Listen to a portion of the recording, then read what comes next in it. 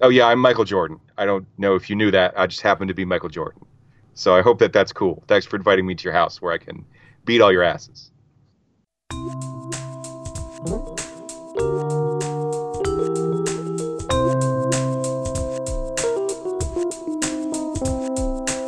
Do you remember who started as plants last time and who started as zombies last time? I don't remember. I'm pretty sure I started as zombie. Okay, so I'll start as zombies this time. Ready. I'm just ready to go. I've got my my cable is crapping out. Like your internet? No, my phone phone. cable to plug into the computer to get QuickTime Player to read the screen. And this is actually my second attempt to get a cable that isn't going to crap out. Let's give this a go. Yeah, I run into that problem a lot with iPhone cords.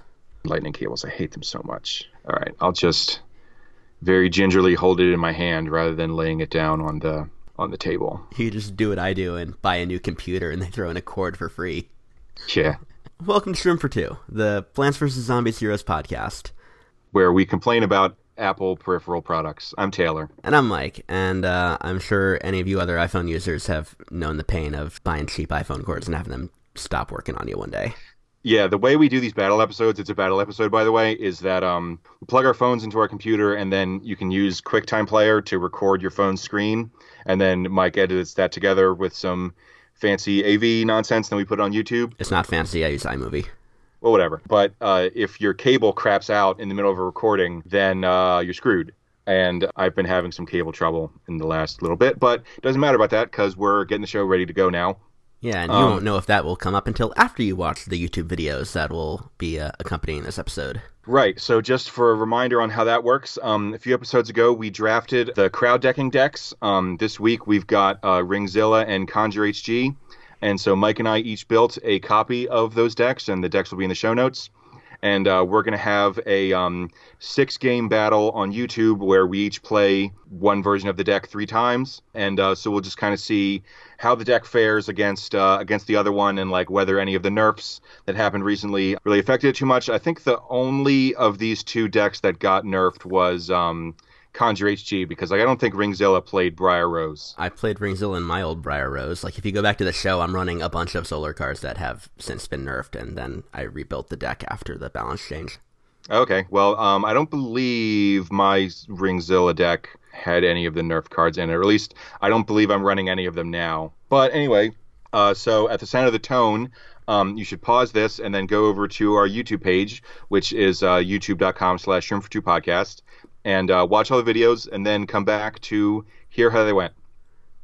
Tone.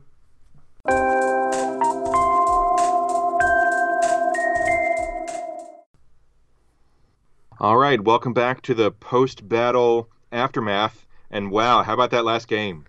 Yeah, we learned something very important at a crucial time, unfortunately, about the order of operations and when things die and whatever. Okay, so in the final video, there was an imposter in lane 1, Zombot Dinosaur, whatever that's called, in lane 2, and then lane 3 was a Mondo Bronto.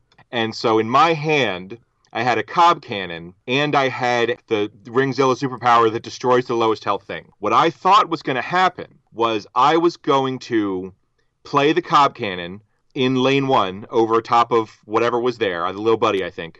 The -1/-1 effect was going to kill the imposter. Then the destroy a creature thing was going to happen from the Cob Cannon's evolution. And that was going to destroy the dinosaur. And then the Mondo Bronto would proc and like kill whatever was in the lane in front of it. And then I would use Chomp to kill it. However, it turns out that when the imposter and the I think what happened was that the Cob Cannon effect that, give the stuff in front of it -1/-1 happened first and got fully resolved from the imposter dying before the evolution destroy a thing, because the Dinobot was on its way to being destroyed when it procced again from the imposter dying. Oh yeah, well, so we didn't even say what happened. So what happened was I did all of that, but instead of the Dinobot dying, it was destroyed by the effect from the Cob Cannon, but it was able to trigger from the conjured card from Imposter before it died, even though I chose it with the ability. And so it's some kind of weird order of operations thing, because I guess the zombie effects happen first, and then the plant effects happen. And so it was like, enter the battlefield ability from the Cobb Cannon, happens first, kills the imposter, and at the same time as the imposter conjuring a card, the evolution ability from the Cobb Cannon goes off. And so those two things happen in like zombie then plant order.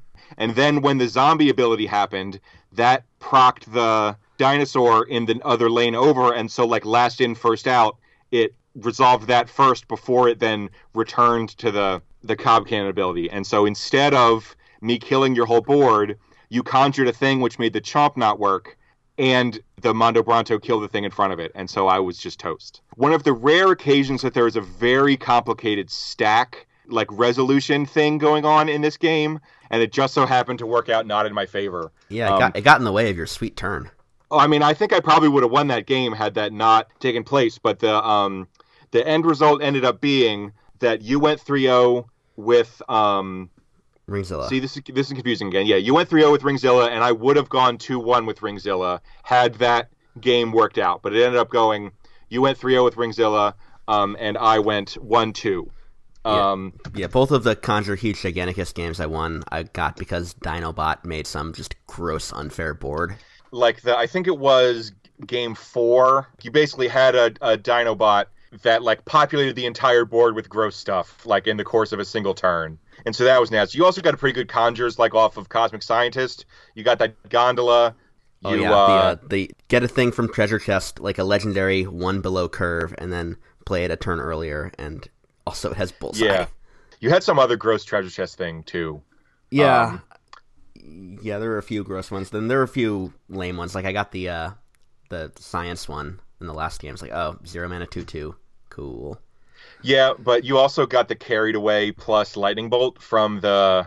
I got a bunch of ridiculous unfair stuff. You got a bunch of ridiculous things. Okay, so let's talk about the decks. So I would say that the biggest difference between our Conjure HG decks, one is I'm like all in on the Mustache tribe, and you have very little of that. Then you've got just kind of the generic good stuff of Space Cowboy and Graveyard, with, of course, your giant Dinobot in addition. And then I've just got kind of some more mid-rangey stuff. And then you've got Thinking Cap. I haven't played a lot of Conjure Huge Giganticus recently, so I didn't have a deck already ready to go. So when I built this, I kind of set out to build it around the Dinobot Mechasaur, and that's why I'm running a couple of Medulla Nebulas to try and get like a big ramp turn. Yeah. And that's why I'm running Imposter. Imposter is mostly there as an extra Dinobot proc, because I'm sure not going to be trying to trade early game with you as a Ringzilla. Right, whereas I'm running Imposter because I'm doing the Mustache thing. Imposter is both fuel for the Mustache Waxers to make mana for you, and also something to evolve a Duck Stash. And then I've also got Trick or Treater, which I think sucks and was a bad choice. I was very surprised when you threw out the Fire Rooster, because like I think that's a good card in this deck. I just didn't think it would be good in this matchup. Well, this is a reasonable transition over to the Ringzilla, whereas like I had some stuff in my Ringzilla deck that made you want to play cards before the rings came down. So like we both have the Twin Sunflower, but I've also got, and we also both have Captain Cuke, and then I've got Mixed Nuts as like a way to say like, okay, I'm not drawing action. I need to be able to put something big on the board. Let's have that there. And so if you were doing a similar thing, I wanted to be able to have a card that lined up well against that, which is what the Roosters are for. For the Ringzilla deck, the only creature I had investment playing early was Captain Cucumber, or a Colonel Pult if you played Dr. Spacetime and only Dr. Spacetime.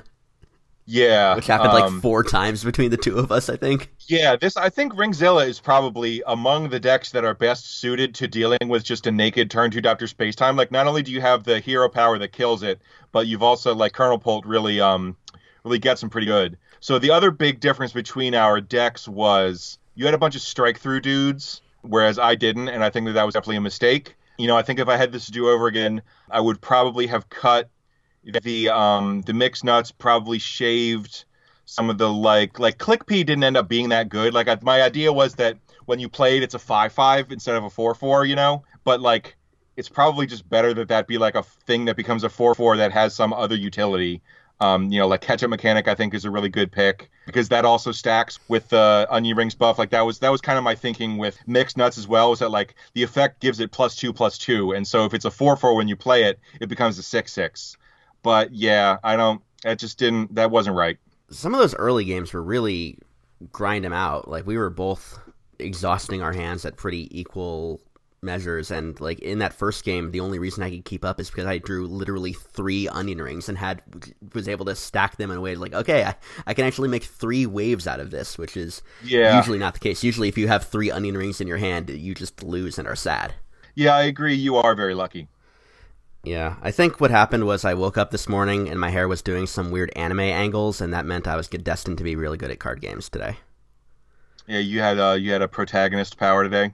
Okay, well, cool. This, I think, worked out reasonably well, even though I got my ass kicked. I'm thinking maybe if some coin flips came up the other way, that my ass wouldn't have been kicked quite so hard, so I'm feeling okay about that. And so now it's time to set up the final episode of this battle series, Grave Tuna versus Barry Spadal. Right. You got any predictions on how you think that might go? I think Barry Spadal is going to win, because we're both going to oversaturate on Gravestone hate. Is my prediction. Okay, I think that we should volunteer not to do that. So no blockbusters? I would say definitely no blockbusters, because there is no reasonable universe in which you're playing Barry Spadal on the ladder and you choose to put blockbuster in it. You know? Like, that is only something that you would ever do if you were going to be playing this exact matchup all the time. Hold on, I want to check my Spadal decks. I'm running blockbuster in a splash deck, so you're right. Yeah, so there's no way that's happening. I guess we can just both agree to run 4X Gravebuster, because like that's just going to be correct, and that would be hard to justify not doing. But no, I think that Blockbuster, we're going to ban Blockbuster, because that is just so transparently a metagame call that that would be dumb. All right, yeah, I will abide by that. That'll be our episode following this one, so I guess 2 weeks after you're hearing this will be that Barry Spadal versus Grave Tuna episode, and you can look forward to that. But until then, I'll be Taylor. And I'll be Mike. Have a great week, everybody. That'll be the last fight episode, we promise.